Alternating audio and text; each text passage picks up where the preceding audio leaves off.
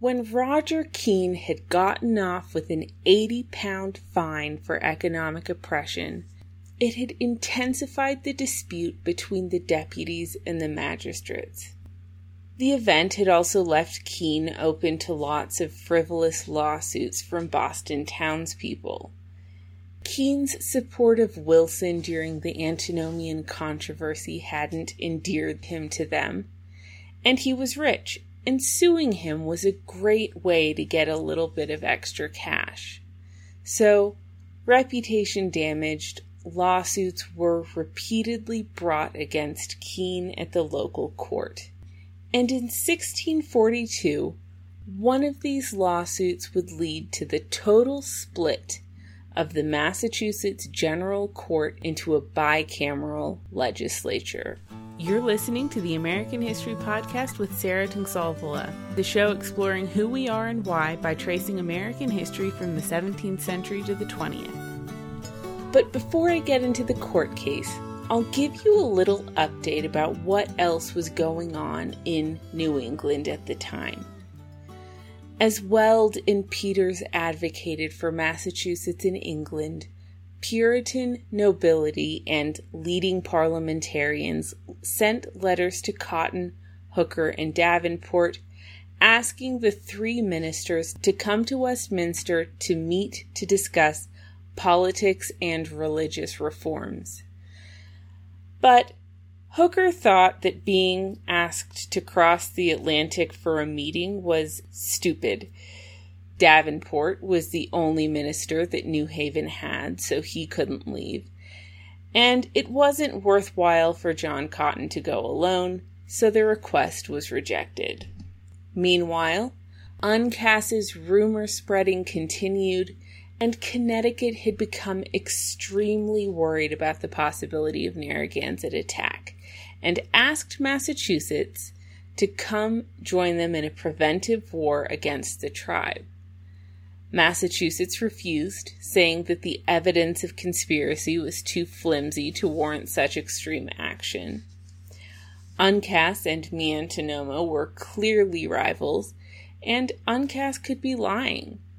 They summoned Miantonomo to Boston in September and interrogated him, but concluded that he was innocent of ill intention.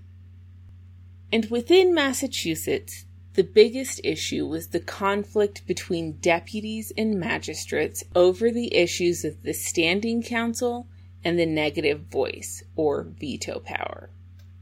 If the deputies got rid of those two institutions, they would dominate the politics of the Bay Colony and so overwhelm the magistrates that the magistrates would only have a real say if the deputies were evenly divided. But with the two institutions in place, the deputies were the weaker of the two bodies. So first, they attacked the Standing Council early in the year. It was the more vulnerable of the two institutions because the majority of the colony's population, including its ministers, saw it as a potential source of arbitrary power, which was a big buzzword at a time when the king had just shut down Parliament for 11 years. The magistrates weren't ready to give any more power to the deputies, though. They had already compromised on the issue of the Standing Council, allowing it to be changed from a group of all former governors to a group of only the people who were elected by the court as a whole. And the magistrates had just compromised on the body of liberties. They didn't want the deputies to keep pushing and whittling away at their power until Massachusetts was a simple democracy. But the deputies weren't satisfied by the compromises which had already been made, and they could easily use the fear of arbitrary government to rally popular support for their cause. So in May, a pamphlet by an anonymous author attacking the Standing Council was circulated around the colony until it came to the attention of the magistrates. The pamphlet said that the Standing Council was an alteration of existing procedures which had been ordained by God and needed no altering, and that therefore The Standing Council was not only unnecessary, but it was wrong, unnecessarily divisive, and should be abolished. When the magistrates learned about the pamphlet, Winthrop immediately introduced a motion to track down its author, and the magistrates supported it, but the deputies wouldn't agree. A deputy named Israel Stutton had already been barred from public office as punishment for writing an attack on the negative voice, and they weren't going to let this pamphlet's author suffer the same fate. Winthrop pushed again, and the deputies demanded a guarantee that the magistrates wouldn't censure the author before revealing his identity. So Winthrop suggested asking the church elders if the author should be protected, and the deputies countered by suggesting that they ask the church's advice on the entire debate, including the existence of the Standing Council itself. And the magistrates really had no choice. They accepted the proposal because otherwise they were at a standstill. Both sides explained their positions, and the ministers found a compromise. They said that they approved of the principles put forth in the book, that God had ordained the existing procedures and that they shouldn't be altered by a group of men, but the ministers said that those principles had been applied slightly wrong. A standing council which had power over the magistrates would be wrong, but because the one in Massachusetts operated independently, it was fine, and in fact it was helpful for the colony. The standing council shouldn't be abolished, but it should be perfected, and the way to do this was to provide strict limits to its power, as well as to include some freemen or deputies on the council. In addition, the ministers announced that the pamphlet's author shouldn't be censured because he was merely trying to promote the best interests of the colony. In addition, the ministers announced that the pamphlet's author should not be censured because he was merely trying to promote the best interests of the colony. With his safety assured, the man's identity was revealed, and it turned out to be the 32-year-old Richard Saltonstall, Jr. of Ipswich, son of the Richard Saltonstall who had helped found the colony. Saltonstall was serving his 5th term as a magistrate, and he had become one of the 2 magistrates to strongly and consistently support the deputy's position. So Saltonstall was safe, the standing council was preserved, but the ministers had recommended that deputies be added to it. This still left room for dispute, because the magistrates didn't want the deputies to continue to whittle away at their power, but it did put the issue on the back burner for the time being. And to the front burner came the question of the negative voice, and that brings us back to Roger Keene, who was at this point in time suing an old woman and her young tenant for slander. The lawsuit involved a conflict which had been going on for a couple of years at this point. So while I know that I've been going back and forth and back in the last couple of episodes, it's time to go back to 1636. Years before Keene had been sued for economic oppression, he had found a pig, and he had advertised that he had found that pig multiple times over the course of a year.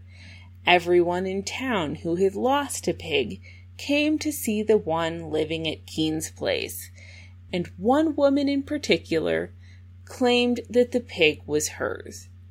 Her name was Elizabeth Sherman, also known as Goody Sherman, because Goody was a Puritan nickname for a lower to middle class married woman, which is exactly what she was. A year later, no one had collected this pig, and at this point in time, Keene slaughtered a pig to eat, and immediately after he'd done so, Sherman went to see the pig in Keene's pen. She claimed that this one wasn't hers, and that therefore it meant that Keene had killed her pig and kept his own alive. She first complained to the church, but the church heard the evidence and exonerated Keene. After that, the issue died for 3 years.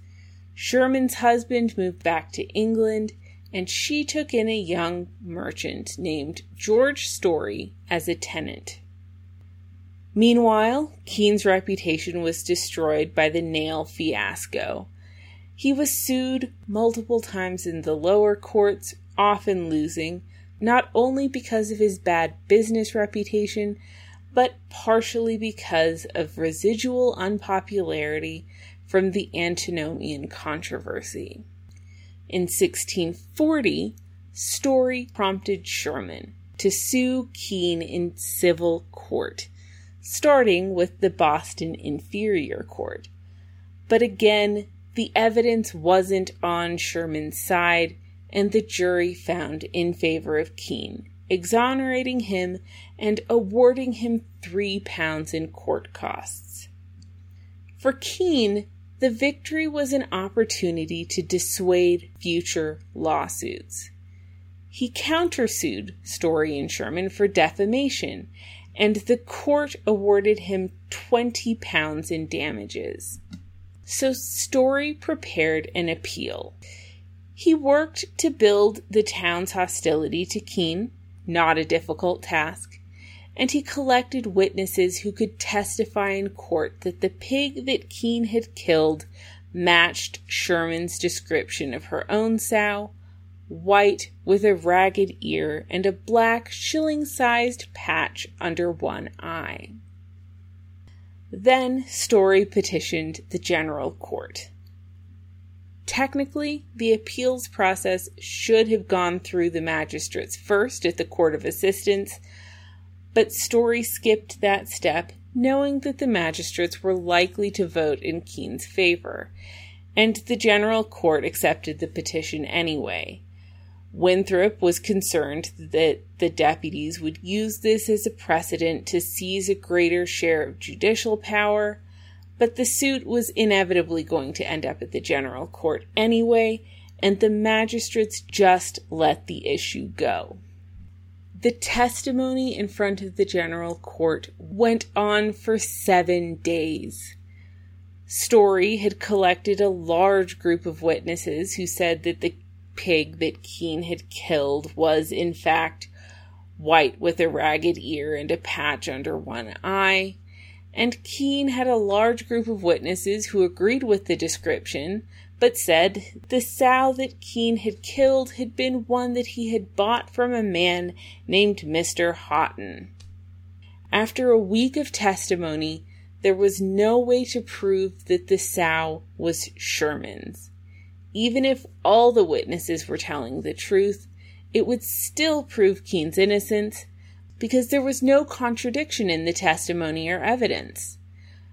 One side was dealing with circumstantial evidence, though, while the other was giving a tangible and detailed version of the events, which incorporated circumstantial evidence too. The evidence was, as had been established at lower courts, firmly on Keene's side. This put Winthrop and the magistrates firmly on Keene's side, with all but 2, likely Saltonstall and Bellingham, voting in his favor. But the deputies disagreed. Sherman was a poor woman with no husband in New England, and Keene wasn't just a rich merchant, he was the rich merchant who had had his fine for economic oppression reduced without their consent 2 years before. They couldn't imagine making Sherman give Keene £20, even if he was innocent. So all but 8 of them voted in her favor. The stage was perfectly set for a battle over the negative voice. Without the negative voice, the deputies would have given Sherman a landslide victory. With the negative voice, both groups had to agree in order to approve the appeal, and if one group, the magistrates, didn't approve the appeal, Keene automatically won because it was an appeal. So yet again, the magistrates were getting their way, even though the deputies strongly and overwhelmingly disagreed with them. Neither group was prepared to back down, and the deputies decided that at this point, they'd either overturn the negative voice or at least show the colony what a dangerous source of arbitrary power the magistrates were. Winthrop tried to adjourn the court on a positive note by passing a resolution stating that the members of the court were, despite disagreements, parting with affection and charity toward each other, but the resolution was rejected. The deputies were out for blood. When the court adjourned, the deputies went home to their towns and explained that the magistrates had used the negative voice to protect a corrupt, rich merchant against a poor old woman. It was a pretty easy line to push. People already disliked Keene, and Story had already been working to build hostility against him. And this was a spin on the story that made both the magistrates and the negative voice look absolutely indefensible. Both sides solicited the minister's support on the issue of the negative voice, with the deputies arguing that the magistrates might become corrupt, and Winthrop arguing that anyone could become corrupt, and that wasn't a good reason to change the colony's political system into a mere democracy. If magistrate corruption became an issue, people could just elect new magistrates the next year. The ministers didn't really want to get involved in such a complex and heated issue, so they held off on addressing it. As the next court session approached, though, the ministers held a meeting and heard both the magistrates' and the deputies' opinions on the Keene case. After hearing both sides, the ministers said that they didn't see any reason to continue with the case and urged the court to drop it. They also said that they would try to urge the deputies in their own individual towns to end the case, and at the meeting, Saltonstall agreed to drop the case, but Bellingham wouldn't budge. When the court session started, Story petitioned for yet another hearing. Going against their previous promises, all the deputies voted to receive it, including the ones who had agreed to drop the issue. They said that their constituents were angry because a rich merchant had been given £20 from a poor woman. But the magistrates used their negative voice to prevent the case from being heard, again letting Keene off. By now, the momentum of pure emotion was on the deputies' side, so they attacked the negative voice directly. They published a treatise against the institution, and Winthrop published a defense of it, highlighting a well-established and widely held belief at the time that mixed governments were safer than those of a single type, like a pure democracy or a pure aristocracy. The deputies represented a purely democratic spirit, and the worst of that was illustrated by the fact that they would vote to convict a man without evidence purely on emotion. If they removed the negative voice, it would destroy the mixed aristocratic democratic nature of the government and create a mere democracy. But emotion is a powerful force, and when Bellingham and Saltonstall wrote their counter-treatise, it was clear that emotion could easily fuel their victory. They could win.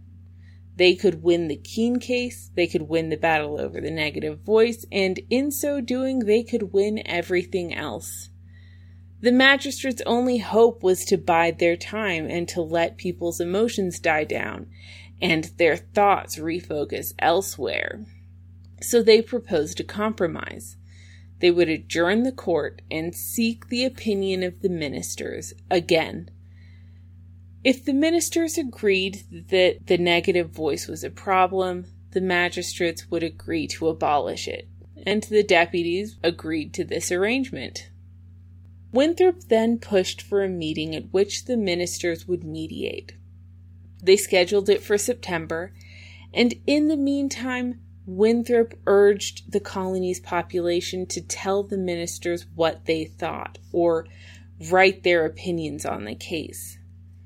And in the meantime, Winthrop completed and published a reply to Bellingham and Saltonstall's counter-treatise. This one reiterated former points, but it also expanded on them. Winthrop talked about traditional aristocratic forms of government and traditional merchant forms of government, and how New England differed from both. Aristocracy was the safest, pure form of government, and democracy was the least safe apart from an absolute monarchy. Mixed governments were safer, more steady, less corruptible, all while allowing the benefits of democratic input. The government which mixed aristocratic and popular elements was the type which would excel in the long run, and that's what New England had forged in a completely unique way. The magistrates weren't an elite in the traditional sense, but they were people who were bestowed with the gifts of God, such as wisdom and learning. They weren't elite because of ancestry or money. They were elite because they were the best.